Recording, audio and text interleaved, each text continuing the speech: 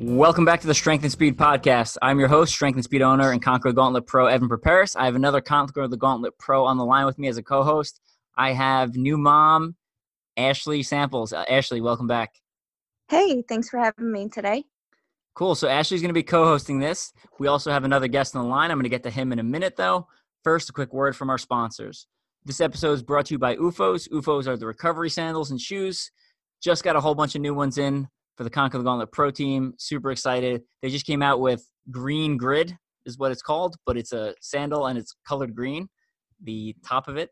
So that's like my my Conquer the Gauntlet UFO post-race UFOs. So I would check those out. Just came out, and they also came out with a couple different variations of stuff they've had before. So they now have like a slide that you can actually kind of like un-Velcro the top and re-Velcro it. So if you want a tighter fit or an adjustable fit. Ashley, give me some of your thoughts on UFOs. They're super comfortable. I love that the slides you can wear with socks. A lot of times post-race, it feels good to get to wash yourself and put on clean socks and slip into some sandals. And then they also have the flip-flop version, which are comfortable for those bare feet days as well. Yeah, absolutely. I wear the shoes on taper days too. So as I'm leading into a big race, I'll wear that because, again, absorbing the impact, trying to lessen the stress on my body, allow myself to recover faster. And their foam absorbs 37% more impact than traditional running shoe foam. So check them out. Pick up a couple of pairs. Buy some for your family. They're awesome. They're going to love them, especially for anyone that stands on their feet all day. All right, let's get into our guest. Joining us, and I should have asked how to say your last name properly. We have Jordon. Is it Buscemi or Buscemi?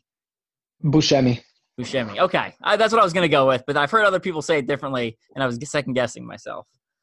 So it's good to have Jordon back on the podcast. We had him on it must have been like the 4th or 5th episode, super early in our series. But he has continued to be a rising star, not only doing well in mandatory obstacle completion courses, but then kind of switched over, focusing on Spartan in the last, I would say, 2 years-ish, and has been doing really well there. Recently finished first in the Chicago Beast and the Chicago Sprint. Finished Michigan Spartan Sprint first at the Tahoe Spartan Beast World Championships. Finished 29th in the world, so very impressive. And a lot of the results I'm reading from are from this specific year. So Michigan Spartan Super third, CTG Iowa, so still showing some love to the mandatory obstacle completion course first. And I believe you're undefeated minus one race at CTG, which you came in second. So quite a collection there. I believe you have 7 gauntlets. Is that correct now? Yeah, I think so. Yeah, I think it's 7. Yeah, so I have to go count. So awesome. And then also did some mountain bike racing this year, which was nice, some good cross training, 5K, some local stuff, and finished 15th at the Seattle Spartan Super National Series. And then also 15th at the Jacksonville Spartan Super National Series. So Jordon, welcome back. Thanks for having me. Happy Cool. to be here. Yeah, it's good to have you back on. We're going to talk a lot about Spartan this episode, which is not something we usually do because I think the other podcasts that are about OCR cover that pretty well. So I don't want to just kind of put out redundant information. But what I like about Jordon is, one, he started off in some of the smaller and more a lot of the mandatory completion races, and then has transitioned over to Spartan. So we're going to get some of his opinions on things. And then on top of that, Spartan, whether people like it or not, is the leader in the OCR industry as far as the competitive side goes. I don't think that's really up for debate. I mean, they offer the largest prize money. They have national series, world championships on multiple different distances. And wherever Spartan is going, I think a lot of the other brands tend to follow because they view what they're doing as successful. So I think knowing what Spartan is doing is going to help kind of predict what some of the smaller brands are doing and kind of tell us where the industry is going. So Jordon, let's take a little bit back. What made you make the switch from a lot of the mandatory obstacle completion courses to Spartan? Pretty much just trying to make this, a full-time thing. You know what I mean? Like, I love competing. And if I could do this as, my career, I had to go the route where it was progressing a lot faster. And, Spartan races, they're really doing that. They're on TV. They have great prize money. They have races like every weekend, that's where the publicity's at. And really, if you want to do this as a professional athlete, yeah, I mean, that's kind of where you have to go, and I just, yeah, that's what I want to do. I can't do it completely now. I still work, but I mean, that's what I'm trying to pursue. And Spartan is the most, you know, consistent race series that's on the rise. So kind of got to stick with that. You Right make on. a great point, because a lot of the pros, have to follow where the money goes. And Mhm. like we saw with Battle Frog, they quickly recruited a lot of the top pros because of the payouts and the frequency of the racing and things like that. So it's a smart decision. Mhm. Thank you. Yeah. I still love the small races. My favorite races are the mandatory obstacle completion races. They always will be. I'm not a fan of the burpees. But I follow suit, and I do love Spartan race. It's such a great race. But I do wish they would just stop the burpees, stop Yeah. the spear throw, stuff like that. But hey, it is what it is, and I'll play along. Right on. Now, I know Spartan made some significant rule changes this year to some of their obstacles, one of them being the bucket carry. Just kind of take us through that change in the rule and, some your general thoughts on if that was a good idea and stuff like that. Yeah, so they switched it to where you can actually have it on your shoulders now. You used to have to carry it right out in front of you or behind you, just carrying it like with just your hands. And uh, I preferred it the other way because it just made it a lot harder. When you get in a race, it taxes your grip when you're having to carry it without like on your fingertips. Now you just toss that thing on your shoulders and you can kind of just run with it. So it it's kind of funky sitting on top of your shoulders. So it's awkward, but I mean you can rest it like as if you're resting a barbell on your back and kind of hold it with both hands. You can put it on one shoulder now, or you can put it on the other shoulder. You can switch and go back and forth. It's much faster now. What's Which your preferred technique that you've perfected over the last I couple of races? I grew up roofing, right? So I'm used to carrying shingles, like bundles of shingles. So I carry it like a bundle of shingles. So I just throw it on one shoulder, usually my left. And then if that starts to get, a little sore, then I'll swap over to my right side. So one shoulder, and then I can kind of just run with it. So This might be a yeah, dumb question, but is there lids on the buckets? I've seen some yeah, pictures where, okay, I yeah. There's wasn't still sure if lids that on the was a new buckets. thing. Yeah, and that's pretty scary too because I mean, just this last race actually in Chicago, I came up to the bucket and I went and grabbed the bucket and the lid fell off, and I was like, all right, well, I'm not grabbing that one. And I told the volunteer, toss that one to the side. And then I just grabbed another one. But, if you drop all that out, yeah, that's a repeat, So, I mean, if you have it sitting there where, the lid accidentally falls off, I mean, you're kind of screwed. Yeah. Yeah, that's terrible. They are pre-filled now, which I think is a better decision because before people had to fill them themselves. And, like, they're like, all right, well, it's got to be above the, the little holes or whatever the line. And then, Mhm. as you're running, it settles a little bit. So it actually ends up a little bit lower than wherever you started. And I think that puts Yeah. the volunteer in a really rough place where it's like, all right, here comes, Ryan Atkins or whoever's in first. And it's like, oh, your rocks are a quarter of an inch too low. Do you send that guy back? Like it's making the volunteer make a really tough decision. And I do like the fact that it's pre-sealed, it's standardized a little bit more. But Yeah. You make a good point there, like, because, you could, couple pounds makes a big difference. Little bit here, a little bit there makes a huge difference in a long way. So, I mean, with it all being pretty much the same straight across, then yeah, that's really good. So I like that. But I mean, at the end of the day, the rule changes apply to everyone. So, whether, I think for you personally, I think that plays not to your advantage, right? Because you have great grip strength. And I think some of the other people you're racing against are not nearly as proficient there on the grip strength. So making you carry it in front, I would say made you better because it weakened them and weakened you, but not as significantly. So, Yeah, true. That's exactly why I was thinking I liked it the previous way. I'm like, where those guys grip out, please. yeah. So did well in the national series. Did you do all? I think you only did a couple of them this year, right? Only two? Yeah, I just did the two, Seattle and Jacksonville. Why not the other ones? I just had I wanted to, right? But then I got injured, right? And I just kind of sat back and then had to deal with that for a while. What was the injury? I was dealing with Achilles problem on my left side, and I could not shake it. The only thing I could do was biking. That's why I got into biking, and I could lift.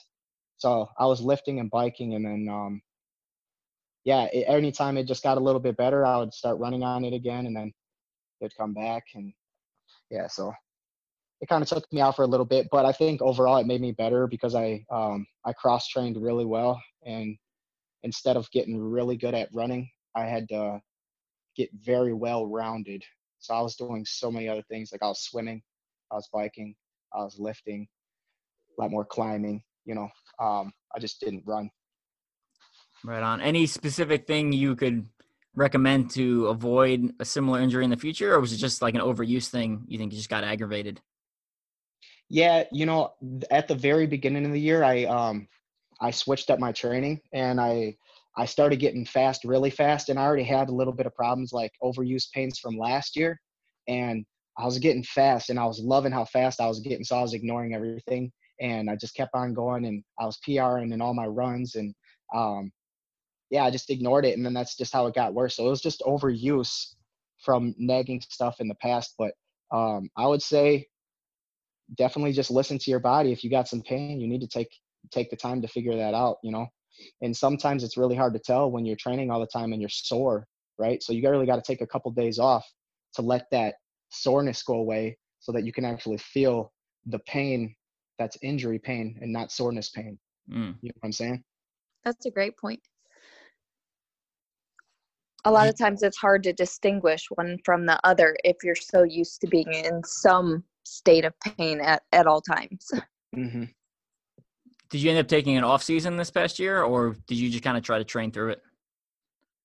I took a good month off. Okay. Right. Straight from last year. I think I took all of December off. It might have been actually 2 months. I'll have to go look at my Garmin and stuff like that and check that all out. But I think it was definitely a month minimum, right? But they started up the national series so fast, like the first one in Jacksonville was it was so early. fast. I think it was, and that's I usually don't like to start racing until about April, May, so it kind of forced me into this. I was trying to get fast real fast, and I did, and that's kind of what messed me up.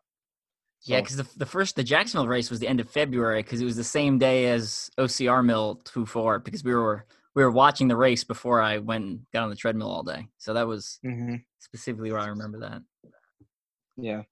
Right so on. I'm not a fan of that getting done so early because I need that time off. Yeah, I think that all the athletes need that time off. You need a break. You need an off season. You can't just be grinding people into the ground year round. Like every sport has a off season. So. Yeah. All right, let's talk a little bit about Tahoe. Now, Spartan World Championships, Tahoe, the weather is a little bit unpredictable. And this year it was at the bad end of the unpredictable spectrum there. So tell us a little bit about that experience and how Tahoe went. Yeah, so I got into Tahoe Tuesday, right? The race wasn't until Sunday. So I got there with the family. We planned a little vacation around it, Tuesday to Tuesday. So I wanted to spend some time up real high, and just kind of, have a good time and relax and be stress-free before the race. And it was real hot the first few days, and then all of a sudden the weather just changed, which it doesn't really bother me much because the weather's always changing by me like that all the time anyways. But you're up in Wisconsin, Racine area, right? Yeah. Yep. So it gets real hot here and humid, and then it gets real cold, one day hot, one day cold. So we're used to the extremes, back and forth. So it didn't really bother us much, but I was actually really excited hearing that it was going to be very cold because I I like to spend a lot of time in the cold, like ice bathing and just going outside when it's really cold. I love the extremes. So if it's like really, really hot outside, I make sure I'm outside training in it. If it's really, really cold outside, I make sure I'm outside training in it. So I take really cold showers like all the time. Uh, just so like the cold, I actually like the cold. So when they seen the weather forecast and it was going to be cold, I was like, yes. You know what I mean? I might not be able to keep up with these mountain runners, but I know I can handle the cold better than them. Like, so, yeah, I was like, I was really excited for it. And then, race day, they kind of were going back and forth. They delayed the race 2 hours, right? So it was supposed to start at 9 a.m., which is already late. Then we got there and we didn't find out until we got there that they delayed it 2 hours. So then it was starting at 11. And, that messes everything up because you wake up in the morning, you eat, right? You got this whole schedule, your nutrition, what you're drinking, you could have rested a little bit longer. So, I actually just took my caffeine like right when we got there because I was like, all right, this will kick in right at the start, So I took caffeine early and I had to do it again. And then they canceled the swim, right? And then they're Mm-hmm. like, oh no, the swim's back on. So I was like switching clothes, right? And then they were like, all right, it's canceled again. And I'm like, what the heck? You know what I mean? So I switched clothes again. And then finally, like 45 minutes before the race, they're like, all right, swim's on. And I'm like, oh my gosh, it was crazy, but I was really happy that they kept the swim on. So Right on. that's pretty much that in a nutshell so far. What I miss, I Yeah, don't know. that was good. So if anyone follows you on Facebook or Instagram, they would have noticed your choice of outfit. So take me through what you were wearing because you looked dramatically different from the rest of your competitors. Yeah. I took a pair of Mudgear socks and I cut the feet off and I used those as arm sleeves. And that was just so that when I was crawling, I didn't mess my arms up because I knew I was gonna get numb and I didn't want to like cut myself open or anything like that. But I wore no shirt and I wore just short compressions and I did have a jacket packed for after the swim, but I didn't end up using it until a little later after the swim. But the day before, we had a pool right by us where we were staying right by our condo. So the day before I practiced, it was real cold. It was snowing by us. And I practiced with all my gear on, like long gear. I jumped in the pool, went for a run, see how long it took me to get warm.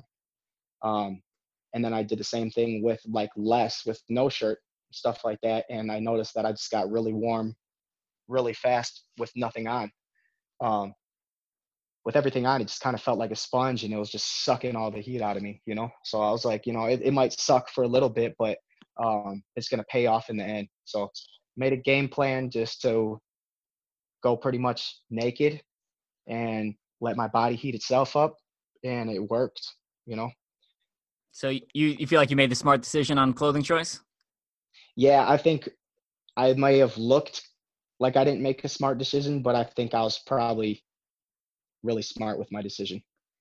So I agree with you because so one of my friends messaged me and asking about like their people's clothing choice, and I was like, it's hard for me to say because I wasn't there, so I don't want to like judge too harshly. I was like, but it seems like most people are overdressed, and when I race toughest mudder and you're constantly getting wet, I tend like until it gets super cold, I'm shirtless. I mean, even in Philadelphia, it was like 2 years ago, I was shirtless when other people were in full wetsuits. And it was just like you said, because you go in, you get wet, and it's uncomfortable. It's terrible, right? You get out, but you run, and like 2 minutes later, you're literally dry versus having this wet, top on that you think's keeping you warm, and it's not. It's just keeping you wet and sucking the heat out of you. So yeah, I'd love to see someone take that approach, and love hearing your feedback and how it actually panned out. Do you remember what the actual temperature was in Tahoe? It was below 30 at the start. Whew. Yeah, so it was borderline where they were going to close the swim. It was actually, I think, when we started the race, the temperature, like their calculations for the temperature was like 80 degrees, right? So if the water and the air were below 80 degrees, like if you added those two temperatures together and it was below 80 degrees, they had to cancel the swim. If it was above, then they would keep it on. But when we started the race, it was below, right?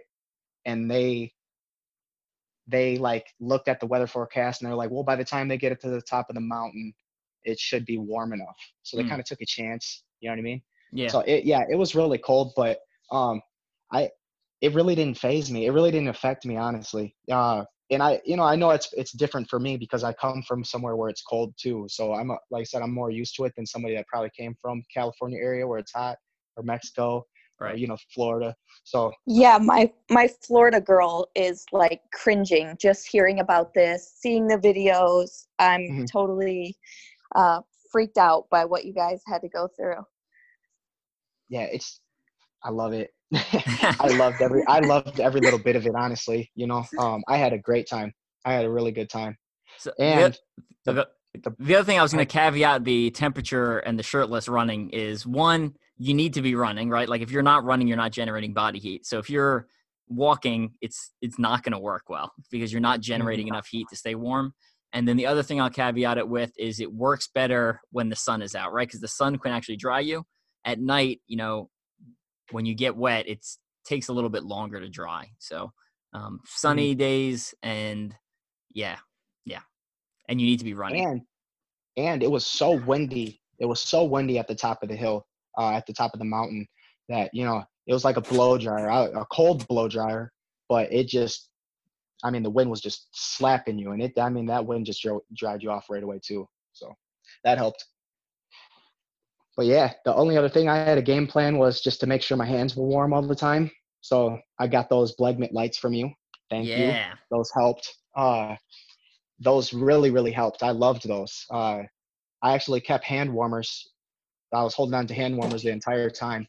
And, I'll just flip them back, stuff the hand warmers like right in my waistband. And then back and forth, the whole time my hands were never cold. And that helped. The game plan was just to always keep my hands warm. If my hands warm, they're always going to work. So I'm glad you mentioned that. Little bit of time. So Jason Rulo, the maker of the Neptune shirt, essentially the shirt with all the little heat packs in it, has also, I don't think he actually has put them up publicly for sale because I think there's start getting into like copyright issues with the material he's using, but he created a pouch made from a fabric, which I'm not going to name for fear of copyright problems, that essentially you can take the pouch, put the heat hand warmer in there, and then put them inside your gloves for Blegmit. So if you're like super paranoid about getting cold hands or, maybe conditions like you were in, I think you can contact Jason Rulo and he can probably hook you up. Obviously you have to pay for them because they cost money to produce, but so it allows it'll prevent the hand warmer from getting as wet, which should keep it burning hotter longer. So, yeah, I'll keep that in mind. I'll hit them up. Yeah. Cool. So I heard there's a lot of blowback from, I don't follow Spartan that closely. But I heard there's a lot of blowback from them keeping the swim open. And, I don't know. My opinion is, whatever they decide to do, it's a level playing field for everyone, whether that's a smart business decision, to get people wet in that temperatures. That's Spartan's call. It's their business. They can run it how they want. If they want to accept that risk, then, in the name of their brand, then I say go for it. If they don't, then I'm also okay with that. So I think as long as it's a level playing field with everyone, then, it is obstacle course racing, right? Like it's weather is one of the variables we have to face in addition to terrain, in addition to obstacles. So, the swim was super short too, though, and I feel like they would have been damned if they did and damned if they didn't, people complain about the swim being open. If they would have closed it, I think more people would have complained about it being closed. That's true. It's like you can never win, but the swim was actually really short. It was probably like 20 meters total. And I wish it would have been a little longer. I wanted to be in there longer. When it's so cold that you really don't feel it. It feels hot, it feels warm, you just go numb. So, right. I'm happy with the decision they made with keeping it open. I wish they would have they did close the dunk wall, right? Because your head had to go under.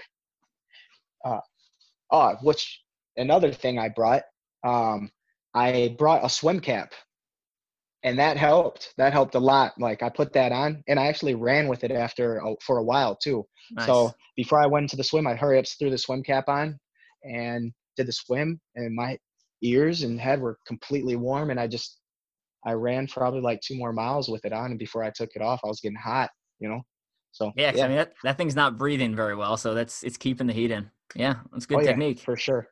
Yep. So that was good. So I got that from buddy Mike Ferguson. Told me about that. I was like, yeah, thanks, bro. So you finished 29th, which is awesome. Were you expecting around that finish, or do you think the weather helped or hurt, or what? Where was your kind of Honestly, expectations going into the when race? when I was going there, I thought I was going to get top 10. I really was confident with the top 10 finish. I've been training hills so much, and I feel like I'm in really good shape, and I felt great. But I learned that I cannot run mountains like these guys really fast in the first 2 miles. In the first 2 miles, like they were a half mile ahead of me, and I just could not do it. I couldn't do anything else. But it was the elevation. That's what did it.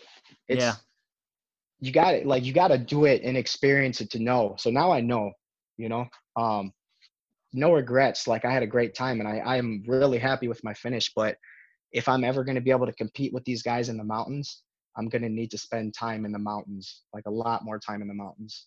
And I think if I do, then yeah, top 10 it should not be an issue for me. But until I do that, yeah, I got what I got, but I'm happy with it. So right on. yeah. Cool. Now, I do want to talk a little bit more about Jordon, but I know Ashley has a baby to take care of. So we're going to quickly switch over to Ashley. Ashley, tell us about your road back into running after having a new baby. And congratulations, by the way, because I don't think we've publicly acknowledged the new Yeah, new little girl. Yes, congratulations. yeah, thank you. I appreciate it.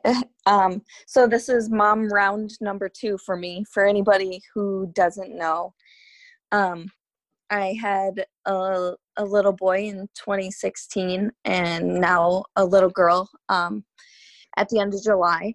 And um, 2 completely different experiences. My son was born at 32 weeks, and I was very thankful to carry this baby full term. And she was born at 39 weeks. So I got a lot bigger this time than I did the first time. And basically, as soon as I was cleared to start running, I started running, and now I am in a boot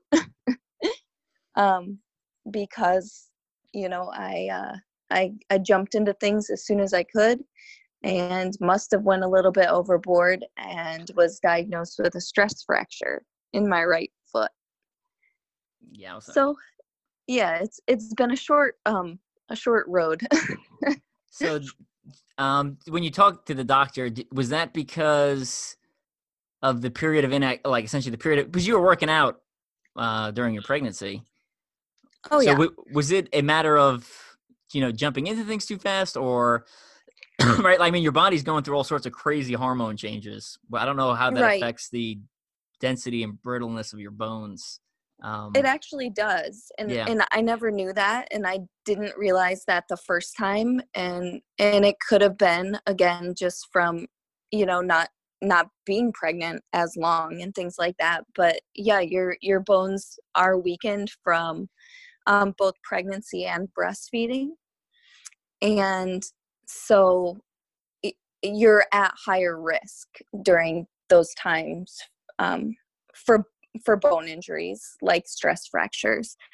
And so now I'm learning the lesson the hard way. I started out running like 2 miles just to see if I could still run, and I'm like, oh, I feel really good, and pushed my way up to like 6 miles within like a week of returning to running. And I think that quote long run was the one that really did it. Gotcha. And obviously there's there's not much training going on now because you have the boot on, but how are you balancing taking care of a newborn and training, right? Because we have a newborn in my house also, but my wife doesn't have a job, so her job is to literally take care of the baby and do everything it needs, and it's a full-time job. Like, how are you managing to even try to juggle any of that? Well, it's fun. Like Jordon said, with injury, you have to resort to other things. So I've been doing a little bit of lifting. I'm not like a heavy lifter, but just like toning and that kind of thing. And also been riding the bike. I take off my boot to ride the bike. I don't know if I'm supposed to or allowed to, but we do things anyway. Maybe a little difficult with a big boot on riding the bike. Yeah, exactly. I can't get my foot on the pedal. Yeah. You need one. You need to put one of the clips in on the bottom of your boot so it locks in like a cycling shoe. Yeah, I should try that. It'll be really good. And it's super stiff too, right? Cycling shoes are stiff, so it transfers the power. This seems flawless. There we go. I'm gonna create this and start selling it from my website. Yeah, you'll have a lot of OCR athletes pick up on that because we all have a boot at one point or another. Yeah. So a lot of the times when I do work out, I'm still on maternity leave for another about a week and a half. So when I am working out, a lot of times it's like ride the bike for 10 minutes. Oh, the baby woke up, run downstairs, calm the baby back down, run back upstairs, get back on the bike. So everything's kind of fragmented, but I still try to make time to work out. And I don't know if this is approved by the doctor either, but I also still take walks around my neighborhood, pushing the baby in the stroller. Yes, wearing the boot. So my pace is about a 22-minute mile at this point. Nice. That's about what my pace was at the end of the OCR mill, so don't feel too bad. Oh, I believe that. Yeah, that sounds accurate. Right on. So Ashley, when's your first, obviously we're thinking out long-term because you have to recover and then build up and then essentially taper. So when's your first quote unquote return to racing planned for? I may do just a local race or step into some 5Ks towards the end of the year here, assuming that my foot decides that that's a good thing to do. But I probably won't return to any major racing till probably spring, just because that's kind of where the race series that I run fall would probably be, probably March. I would expect to be back out racing, but I don't necessarily expect to be 100% either. I actually had a C-section this time around, so the recovery is a lot longer for that. Yeah, I was pretty much cut in half. So getting back the core strength and things like that also affects your upper body strength. So like right now, I can't even do a single pull-up due to having no core strength from being cut in half. And then also having pain in my back still from the epidural. So it's kind of, it's going to be a longer road. Yeah, absolutely. I mean, when my wife gave birth normal way on the first baby, and she was like, I went out to get food after the baby was born, and I came back and she was like up walking around, and I was like, what the hell are you doing? And then this one with the C-section, I mean, it was like, I mean, just that, I mean, there's noticeably a difference, right? Like I had to help her to the bathroom and stuff like that. And yeah, it was also a little on a personal note, it was a little anticlimactic, right? Like the first one was like pushing and there's like grunting and then the baby comes out, and the C-section, they're like, here's your baby. It's like, that was it. I was in there for like 5 minutes. They just like slice her open. There's blood everywhere. And it's like, here's your baby. And you're like, oh, okay, cool. I guess. So. Yeah, I've had both experiences too. Smith was vaginal, and then Arden was a C-section. Even though I was in labor for like 12 hours before they decided to go the C-section route. But wow. I can... poor girl. Worst of both worlds. Gosh, I'm over here cringing like, oh man, dude. Yeah, it's not fun. I don't mind being pregnant. I'm a pretty happy pregnant person because I'm still able to do most things, as far as working out and stuff like that goes. So that never really bothered me. But I mean, the childbirth is not fun, and the recovery is also not fun. So this is my last baby though. So we're good. We're done. Well, you need to take as much time as you need to just get completely recovered. As soon as you start feeling better, take like Yeah, another couple weeks, Yeah, that, that's good that's advice. probably some solid advice. Yeah. All right. Hope everyone enjoyed that pregnancy talk and birth giving talk. Ashley's got to go take care of a baby, which is more important than us running our mouths about OCR. So we're going to let her go. Before we go, though, since we have 3 people on the podcast, we're going to do the tell us one thing people would be surprised to know about you question. And then we'll jump back into some more OCR discussion. And it'll be just me and Jordon for a couple more minutes before we let all the listeners go. So question, tell us one thing people would be surprised to know about you, Ashley or Jordon. Whoever wants to go first can take the ball there. I will go first. I'm last time I told about my love for chocolate chip cookies. This time I'm gonna totally change gears. I'm actually from Michigan, so when I heard about Jordon running the Michigan Spartan, I was so curious about what it was like to race in Michigan.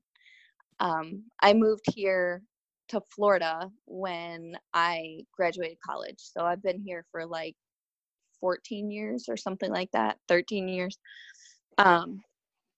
And so, yeah, I used to have a little bit of cold in my blood, but it's long since left. And so now I'm a Florida girl and I only like running races in warm weather. Right on. Well, Michigan was awesome. Yeah, I think you should try the Michigan Spartan next year. If they have it at the same place, it's like a cross between a stadium and an outdoor because they have it at the Michigan Speedway, and Oh, it's so okay. fast. Yeah, it's so fast, and it's just flat the entire time, and we get to run on the track. Yeah, I mean we're flying out there. It was super fast. It's a really fun one. But yeah, I would try it. like that. I love flat courses, and I actually raced at Michigan International Speedway for cross country states. So it'd be Mhm. kind of coming full circle for me. That's cool. Yeah, see, it's meant to be. Do There it. you go. And it's in summer, right? It's like June. You know what? No, it was just recent. Wait. Oh, was it? Yeah, it was just recent. Yeah. So, As long as it's not too cold or we don't well, get this too gives you wet. to this gives you like a lot more time to recover too. So, if it's later in Yeah, the year, then that should be good. that's true. Just I'll start have to look it up getting in for some next cold season. showers. Yeah, for sure. All right, Jordon, what do you got? All right, let's see here. I think people don't know that I'm really good at sewing, and I'm That's serious. awesome. Yeah, that's one thing I like to do. I actually hemmed Cass's like a few of her dresses for her and stuff like that, and altered them and stuff. And I fix like any clothing I have. And yeah, I took sewing in school and stuff, and I've always kind of enjoyed it. So I got a nice little Do you sewing have a kit. And Do you have a sewing machine? I don't have a sewing machine. I So you're don't, doing but this I all by will. hand? I do it by hand, yeah. But Oh I my will goodness. eventually get a sewing machine because that'll make things a lot easier. Yeah, you need one for sure. That's awesome. Yeah. Thanks. Thank you. Right on. Okay. Well, I don't have one that's pretty good that relates to either one of those, so I'll go with a different topic.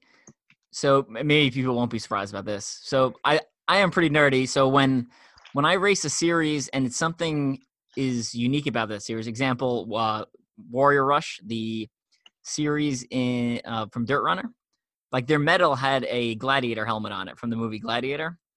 And after the race, I was like, interesting. Let me research gladiators. And I'll go off like the deep end on a tangent where I end up researching whatever that race series uses as their logo, like the actual historical, factual stuff behind it. And I'll kind of, run through that, down the rabbit hole for a couple weeks exploring that. So super random, right? Like because of Conquer the Gauntlet, I have this like knowledge base of like knight's armor, which I don't know what I'm supposed to do with now. The gauntlet. It'll come in handy. Yeah. One day. The Warrior Rush one was actually super interesting because I ended up researching gladiators. The mask from the movie Gladiator is like not historically accurate whatsoever. So that's like a complete Hollywood thing.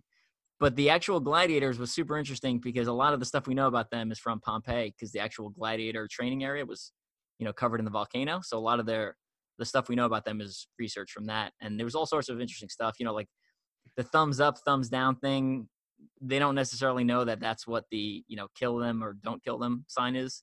It's described in history as essentially a movement with the hand, and some Hollywood producer essentially took that as thumbs up, thumbs down.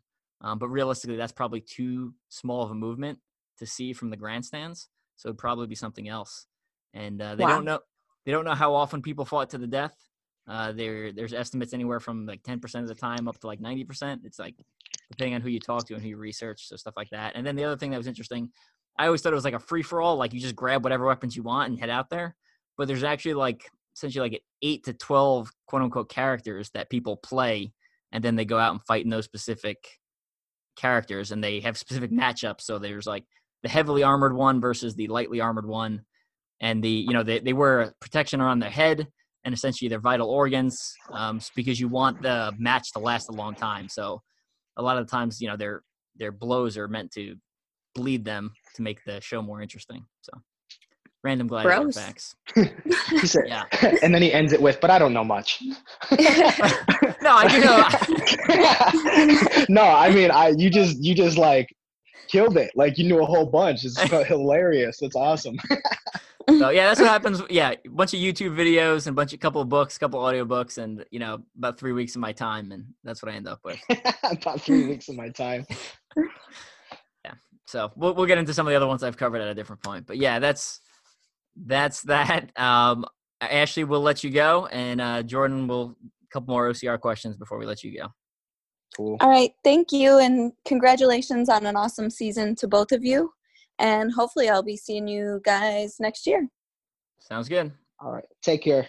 See ya. See ya. So Jordan, one of the other recent changes that I know my teammate was pretty upset about was Spartan announced, I guess they're making people qualify for the Pro Heat now, correct? Mm-hmm. Yes. So tell us a little bit about that. So now you have to submit an application, right? And you have to pay, I believe it's $30 to compete in the elite heat. Now you actually have to have a previous podium finish or like a top 10 finish, I think it is, in the elite heat to, I don't know the exact placement, but you have to have done a Spartan race to actually be able to get into the elite heat for Spartan. So if you haven't done Spartan, I would suggest doing a Spartan soon if you plan on racing Spartan next year, just to kind of like get the ball rolling. Yep. So I think it's actually a really good step because, the elite heat gets really watered down, and with athletes that just really shouldn't be there, or just they don't know that they shouldn't be there just because they want to get in the early wave. And especially for the women, they have to go around the guys, they have to freaking, it's a whole nother obstacle for them. They have to wait in line sometimes. So, but yeah, that's a new rule.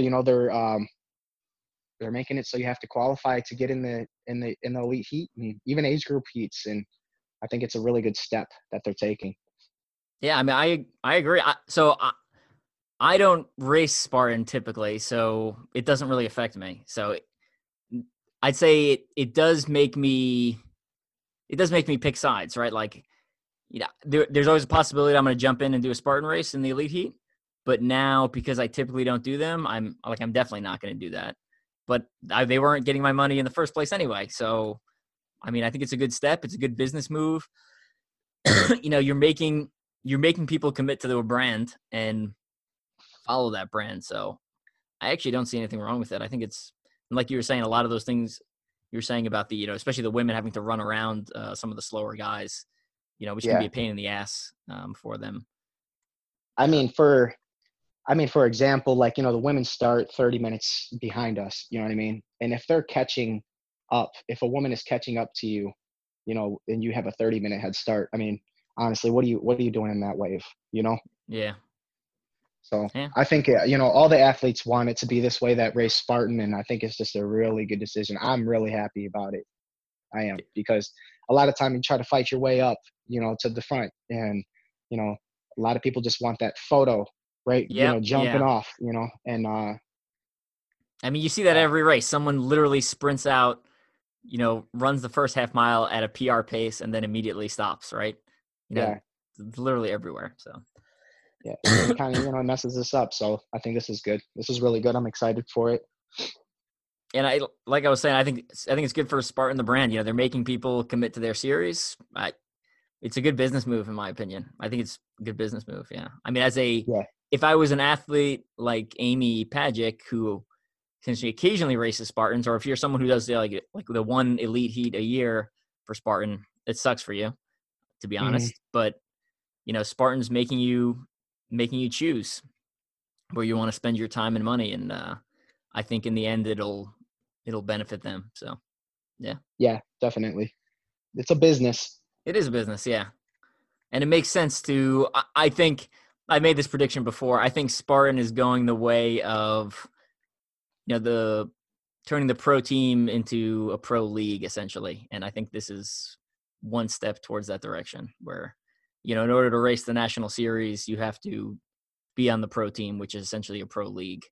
It's basically you need to earn your way into the age group heat, earn your way into the elite heat, and then earn your way into the national series heat. That's what I think they're going. I don't know if that's true, but just Evan's speculation. I hope it goes that route. I mean, that would be great. I mean, any professional sport, you can't just sign up and compete, Yep. Yeah. You have to earn your way. You have to work for it. So if they're going to be legitimate, this is a really good step towards that. So. And it also makes it easier for them to do a lot of coverage, right? If you know who all the people are in the elite heat, especially at like the national series, you don't have some, random. And it's been a while since we've had like really random people, but you can sometimes have a random like triathlete or runner be at the front of the pack for the first couple of miles of a major race, and like, I don't know who this person is or what they're doing. It makes announcing easier if you know exactly who's in the heat and what their qualifications are and where they placed in the past, stuff like that. Yeah, definitely. You can prepare Makes it look a lot more professional too. Yes, yeah, absolutely. So cool. So what do we got left for you in 2019? And let's talk plans for 2020. So tomorrow, actually, I have a 4x800 meter relay, right, with my old track coach and a couple of my old track buddies. And this is at Soldier Field in Chicago. I don't think there's a track over there, so I think it's going to be on the road or in the grass, or maybe it'll be on the football field. I'm not sure how this is going to work. There's not a lot of details. It's at 7:30 p.m., so it's going to be at night. And yeah, it's fun. It's different. I haven't done an 800 meter since high school, like race. So I'm excited for it. And then get to do it with my old coach and old track buddies. It's going to be fun. So I got that tomorrow. After that, I think my next race is going to be Wrigley Field in Chicago, the stadium race. Spartan has a stadium race at Wrigley Field, and I'm a huge Cubs fan, so I love the fact that they're going there, and I never know if they're going to do it again, so I got to get there. And after that, I'm not really sure. I mean, there's definitely going to be more because, like I said, I started racing early this season. Then, I dealt with that injury, so then I kind of had to stop for a good chunk of time. It was like 5 months that I didn't even get to race an obstacle course race. And then I was biking in between to try to keep myself competitive. I had to do something that had to do with racing, so I found mountain bike racing. So now I feel like my year is starting late, right? And I'm feeling really fit, so I don't want to like waste this fitness. So I'm going to race, but I'm going to find a couple things here and there. Not going to race too much, but I plan to race at least 6 more times by the end of the year. Sounds good. We're looking forward to seeing how you do. For 2020, big plans. You going to do all the national series, or kind of depending, wait till the schedule comes out and then make a decision? What's your thoughts there? Yeah, I think next year I think I'm going to commit to the whole national series. Right? So I'm going to make sure that I'm going to assume that it's going to be in February, right? So I'm going to make sure that I get a month off completely, right? Then I'll just start base building, and then my first national series race, obviously I won't be in great shape, but I'm going to build into it all the way up to championships. Sounds like a good plan. And I'm preparing early. I like what you're saying. You're still taking the off season and then preparing for, assuming it's a February race, and adjust from there, because worst comes to worst, you just have more time to prepare. So yeah, I thought I lost you for a second. I was getting an incoming call. Sorry. No worries. Yeah, so national series for sure. But I want to, you know what I really want to try next year is I want to try the continuum with you with Y- CTG. I Yeah. really want to try it, man. It sounds so fun, and I really like the idea of being able to podium in both, and I think that would be so hard, especially if you're there. So, Yeah. so Yeah. yeah, I really want to try that. I want to try that. I would like to do more CTGs, and I would like to do some Savage races, and yeah, maybe it just I have a few runs that there's a really big run where I'm from here in Racine. It's called the Lighthouse Run, and I've been wanting to win that thing uh, every year. I didn't get to do it last year, but I've been. It's like 10,000 competitors, and it's crazy. It's huge. It's one of the biggest running races in Wisconsin, and if I can do that one, that's probably going to be one of my A races right there. And it's only 4 miles, 4 mile road race, but it would be huge for me to win that one. It's like a huge goal of mine. Cool. Yeah. Yeah, you're obviously always welcome at Conquer the Gauntlet, and we'd love to see you there. So you always do well. So come on out. And Continuum it's a great time. Obviously, it's my bread and butter there. So I'm pretty happy that we have that in the Conquer the Gauntlet series now. Also takes a lot of the pressure off of 4 miles is not my specialty. So I had a lot Yeah. of self-imposed pressure to do well when the Continuum wasn't an option. But yeah. Yeah. The continuum sounds fun, man. And I like that long grind, like ultra feel, um, yeah, you know what? I actually would really like to try an ultra this year, but I think I might be getting a little too carried away. I don't know. I like the ultra stuff, but I'm always scared to get back into trying it again because it's like if you don't train properly, you're just gonna get hurt, you know? Yeah. It does take a And huge hit to your system, right? I mean, you need yeah, a long and recovery after that. So exactly. The recovery after it is just. I mean, when I did that toughest that one time, I mean, I was wrecked forever afterwards, and it took me so long. I feel like I never got better from that months down the line. So, but I love it. I love long stuff. I love the short stuff. I like all distances. So cool. I mean, any interest in going to Sweden for the 24? Assuming obviously not this year, but like a year or two down the line. that would be actually pretty cool. I mean, that could be if I start like winning these national series races and like I can be, like go for that million that they keep on throwing around. Oh heck yeah, get me there. That Um, million is. I mean, that's just a public. There's just no way. You start doing the math and how fast you have to be, and oh yeah, we. I they mean, make it impossible. it's impossible. But I will say, I think it's a good business move. It draws people attention both in our Hmm. industry and then outside the industry. So if when other people outside of the OCR world heard there was $1 million on the line last year, like there was like a national UK paper that paid attention and wrote an article about John Albon, right? And that brings advertisement, it brings attention to the sport. I think it's all good, and if you understand the distances and what Spartan's asking people to do, you'll understand how much of a reach it is. But Oh yeah, for I mean, sure. again, I think that publicity is publicity, and at the end of the day, I think when the sport does well, we all do well, right? Like there's more prize money, the obstacles. The companies will have more money, so they'll be able to put more money into the obstacles, theoretically making the obstacles better and stuff like that. So, Yeah, I'm yeah, all for definitely. the ridiculous, impossible prize things they're putting up there. I think that's great. So, Hmm. Yeah, are you gonna go to Sweden? no, You gonna ever try that one? I really want. So now with Spartan's new elite rule, I'm not sure that I think that might have made me make my decision for for the next couple of years at least. But Hmm. I just, I'm not a mountain runner, and I really want to do like a ultra or a 24-hour Spartan race that's not on a mountain. That would be much preferred. And I guess technically Iceland was not necessarily on a mountain, but it was very icy and not runnable. So I would like it if they would do something, not pancake flat, but not mountain course. So Yeah, yeah, or out of elevation. You know, right out of elevation. Yeah, it's so not fair. It's I just agree. not Yeah, fair. It's not fair, man. It really isn't.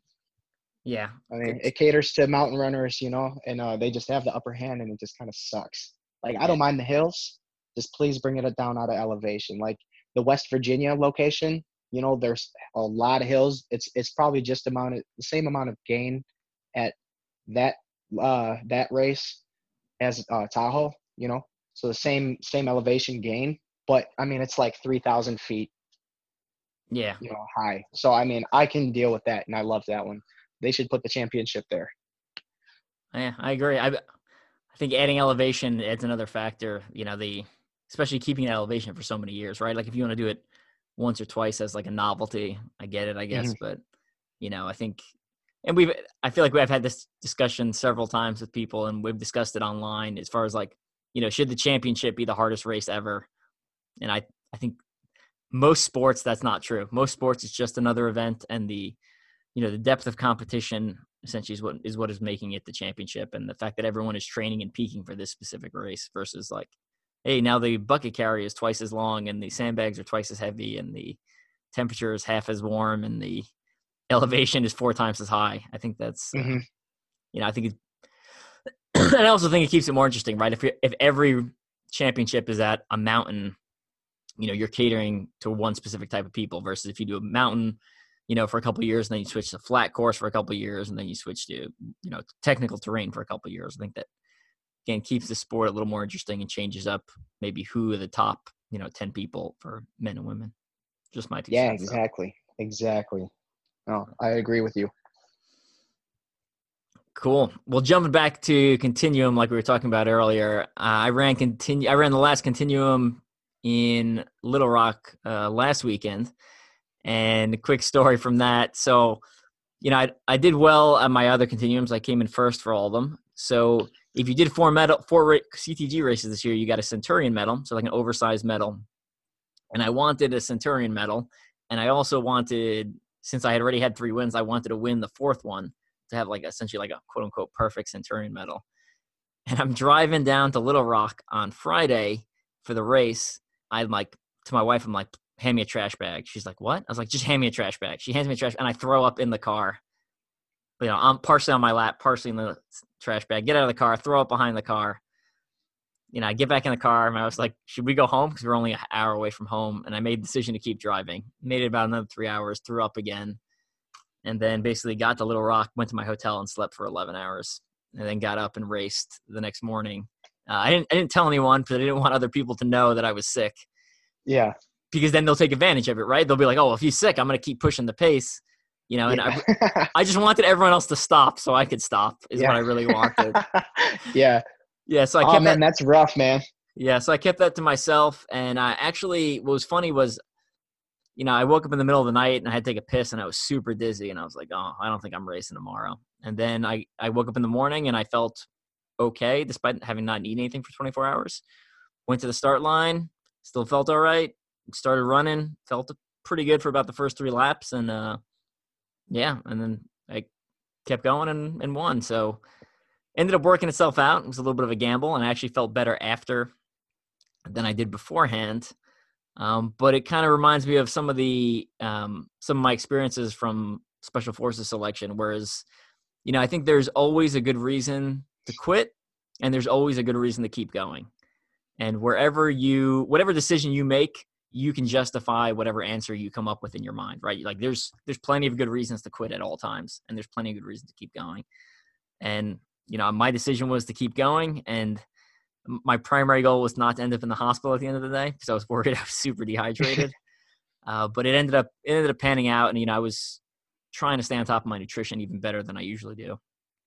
And luckily I use all liquid nutrition, so I didn't have any problems eating because I was essentially just drinking calories.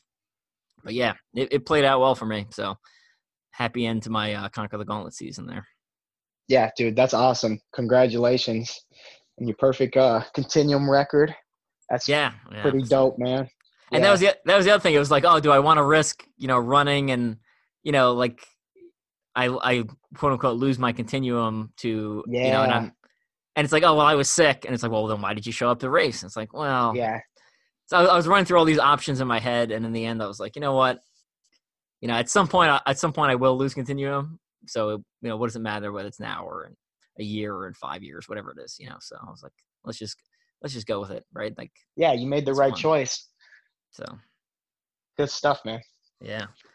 And that was so that was a lot of fun. And then, a couple weeks before that, I did KC Timber Challenge, which is one of the local OCRs up here in Kansas City, permanent obstacle course venue. And I just wanted to give a quick shout out to them because they've just made huge improvements on their course. They added like a low rig, which was actually pretty challenging. Like my arms got pumped out crossing it because it was super awkward and it was kind of long.